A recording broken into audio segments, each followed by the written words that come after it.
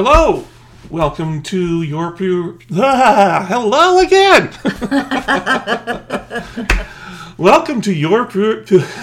What is this podcast Would you like called? me to say it? Yeah, go ahead. Welcome to Your Pure Truth Now. Podcast number 8. Yeah, we've had a lot of fun doing these, and sounds like I'm drunk. I should be drunk. It's only 4:30. Yeah, I think I know what I'm doing after this podcast because I sound like I'm drunk already. But anyway, just kidding. Welcome back, number 8. And we decided that, we've covered a lot of topics so far. So we're going to, this time, talk about a reality check. It's time for a reality check. And a reality check of what? Well, about being objective. Now, we did give some tools earlier on how to be objective, the third person and so forth, where you have person in position 1, person in position 2, and the objective observer in position 3. But today we want to go over that objectivity.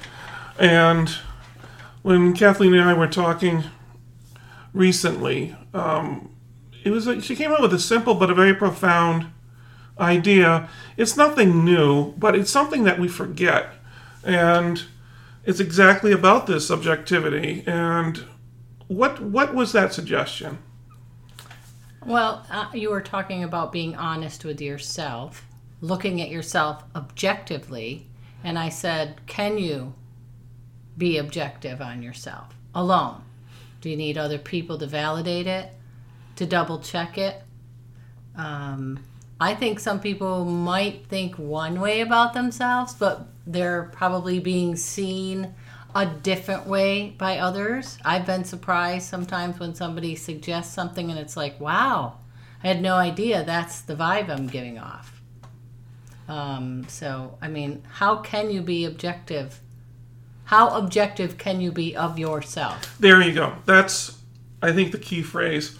How objective can you be of yourself?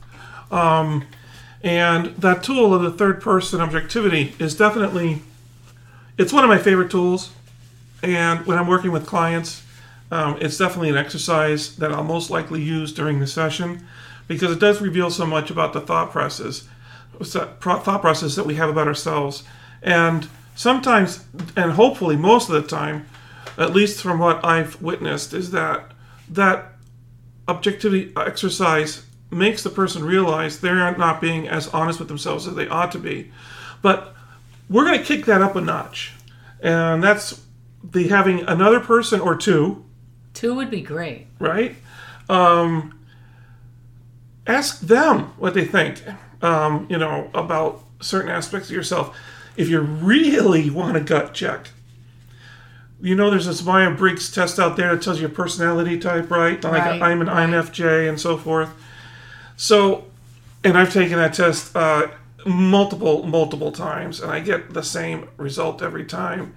And actually, a long time ago, I had somebody else take it for me and got the same result, which was interesting. However, are you brave enough to let somebody else answer those questions for you? In other words, they are going to say what they think is your behavior or your thinking in certain situations. Right.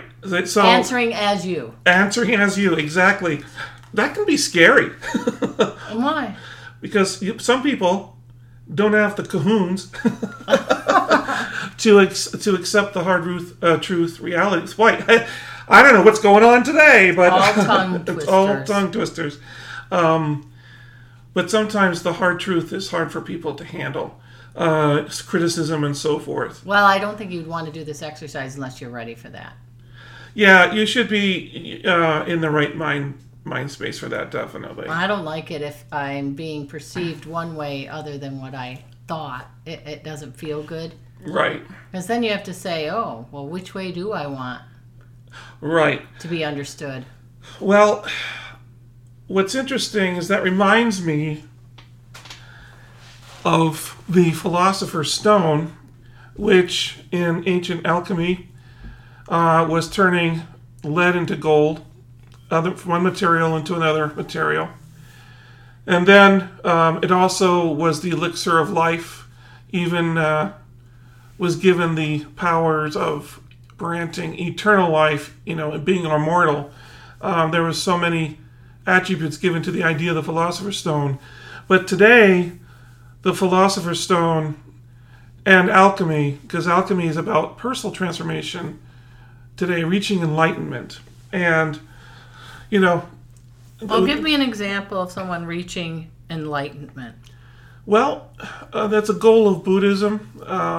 It's a goal of many religious thoughts or philosophies, of where you've reached a state where you're at peace and understanding with yourself, with the world around you, and the people around you, that it's not a source of agitation, that you're in harmony with it, you accept the rhythms of life up and down, and it's just, it sounds like this, ooh, kind of thing, but enlightenment is something that I think is very seldom reached for most people. That's what I was going to ask you. Do many people reach that? But sometimes it's just the journey, right? Okay.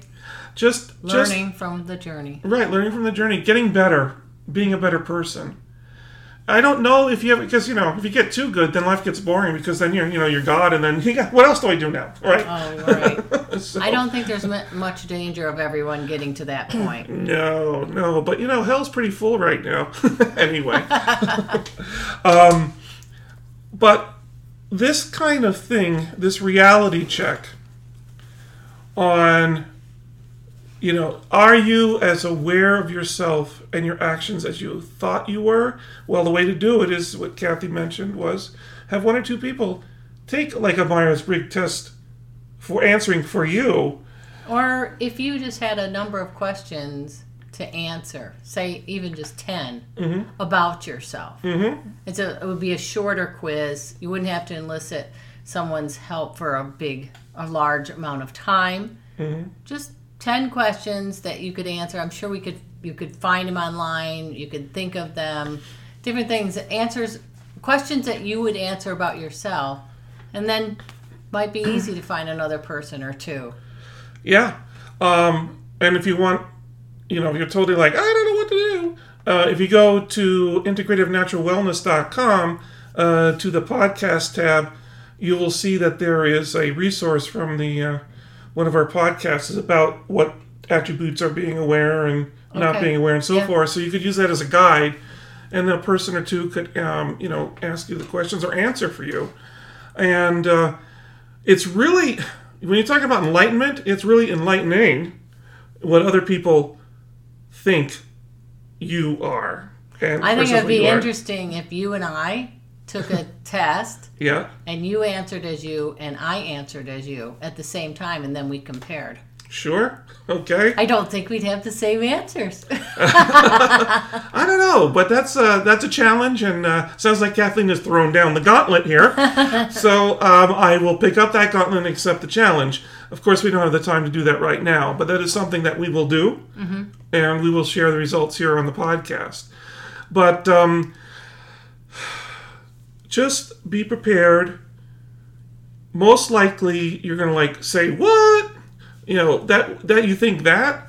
You might have some shocks from the answers, but don't look at them as negative things. Or criticism.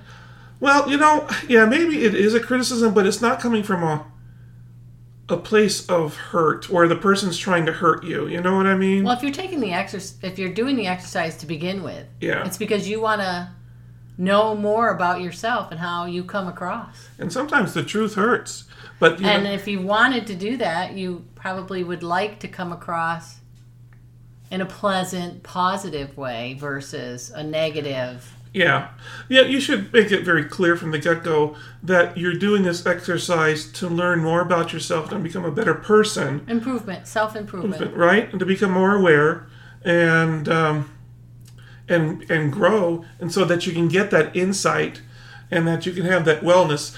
So that's the AIW.